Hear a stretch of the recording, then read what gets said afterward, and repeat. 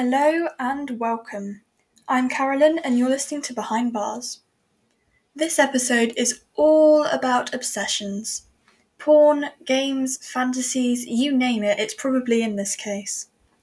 The case of Caleb Fairley, whose obsessions pushed him over the edge.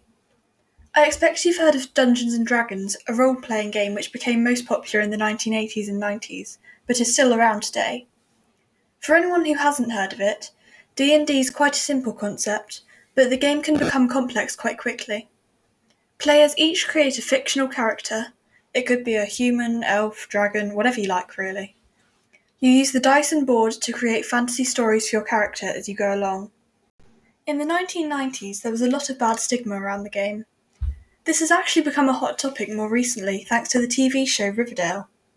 They didn't specifically name the game. On the show they talk about griffins and gargoyles rather than Dungeons and Dragons, but the same mysterious events surround the game in the show that surrounded D&D in real life. Of course, there were hundreds and thousands of people playing it and staying happy and healthy, but there were a few people who took it a bit far. It would consume them. Several kids committed suicide between 1979 and 1982, with concerned adults blaming the game. In 1984, Steve and Daniel Irwin, aged 12 and 15 respectively, died in a murder-suicide pact. The note they left behind added to the mystery, saying their deaths had been the only way for them to escape the game. Possibly the most gruesome D&D-related case happened in 1987, when 20-year-old Daniel Caston attacked and killed both his parents. He told the authorities that his character, called Mind Flayer, ordered him to do it. Was it serious, or was it just a young man desperately searching for an excuse? I'll leave you to make your minds up how much Dungeons & Dragons really affected these crimes. Although even the most cynical of you must admit there are a lot of cases. Some people definitely thought the game was the problem. In 1984, a new organisation called Bothered About Dungeons & Dragons, or BAD, was formed. The members aimed to raise awareness about the danger of the game. They claimed that it promoted devil worship, satanic rituals, and human sacrifice. I'm not sure how true that is, but the group gained all the publicity they wanted. By the 1990s, both the group and the game were famous. The game, although still popular, became majorly associated with dark magic.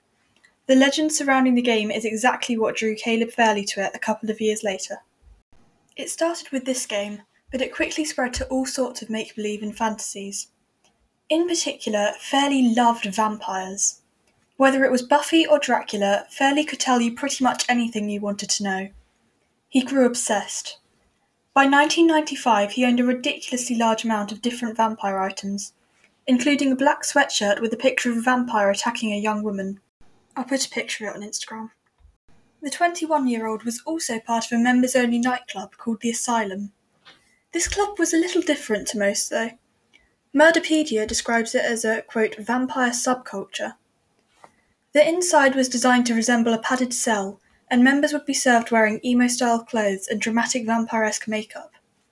The clothing was optional, but a popular choice. The Asylum also regularly held vampire live-action role-playing nights, kind of like a real-life Dungeons & Dragons game. I expect the line between fiction and reality was starting to blur for Fairley by now.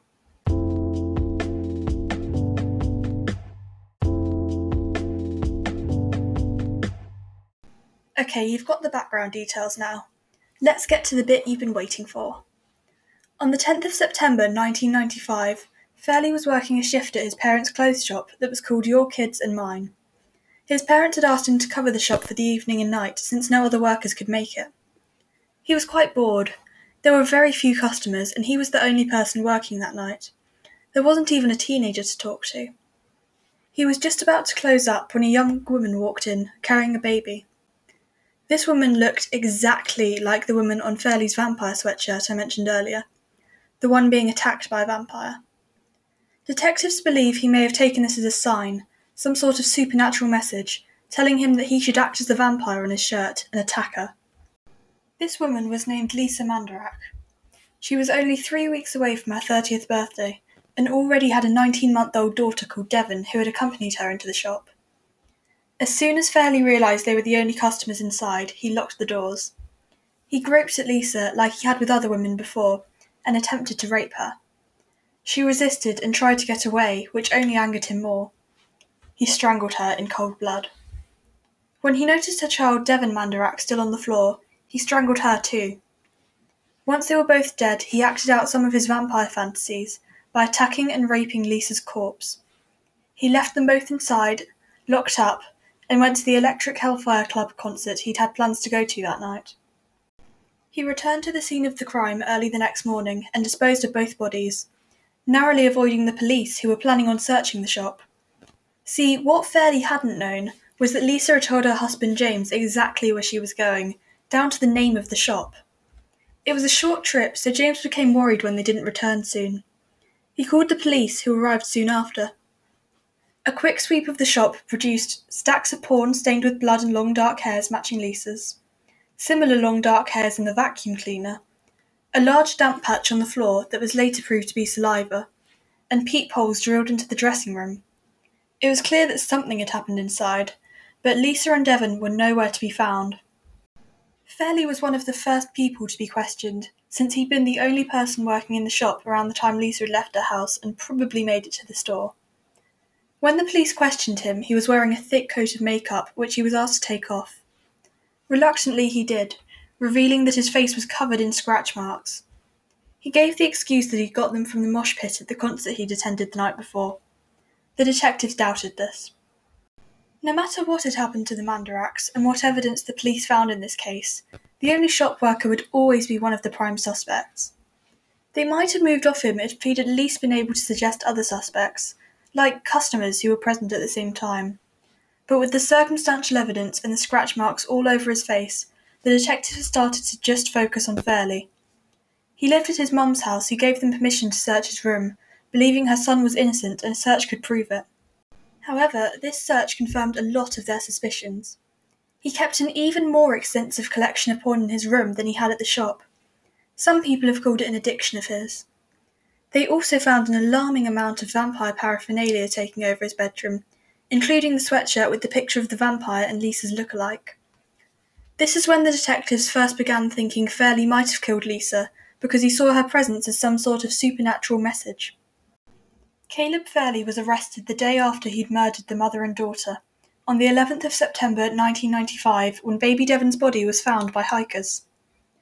After his arrest, a stain on his shirt was tested and shown to contain Lisa's DNA.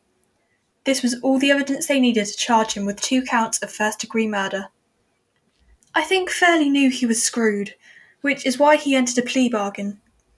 The terms read that the death penalty would be off the table in his trial if he showed the detectives where Lisa's body was, since Devon was the only one who'd actually been found.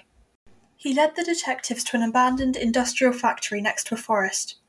Lisa's corpse was dumped behind it. The autopsy proved that he'd raped and assaulted her body. These charges were added to his 2 charges of first-degree murder, but the death penalty was taken off the table like they'd agreed.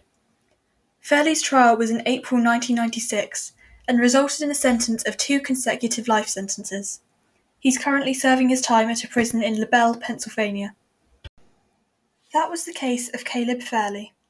Thanks for listening, everybody, and don't forget to come back next Friday for episode 20. I've got a special announcement to make that you won't want to miss. I won't say anything just yet, but make sure you listen to next week's episode. If you don't already, go follow Behind Bars on all the social medias linked in the podcast description. Thanks for all your support over the last few weeks. Alright, bye for now.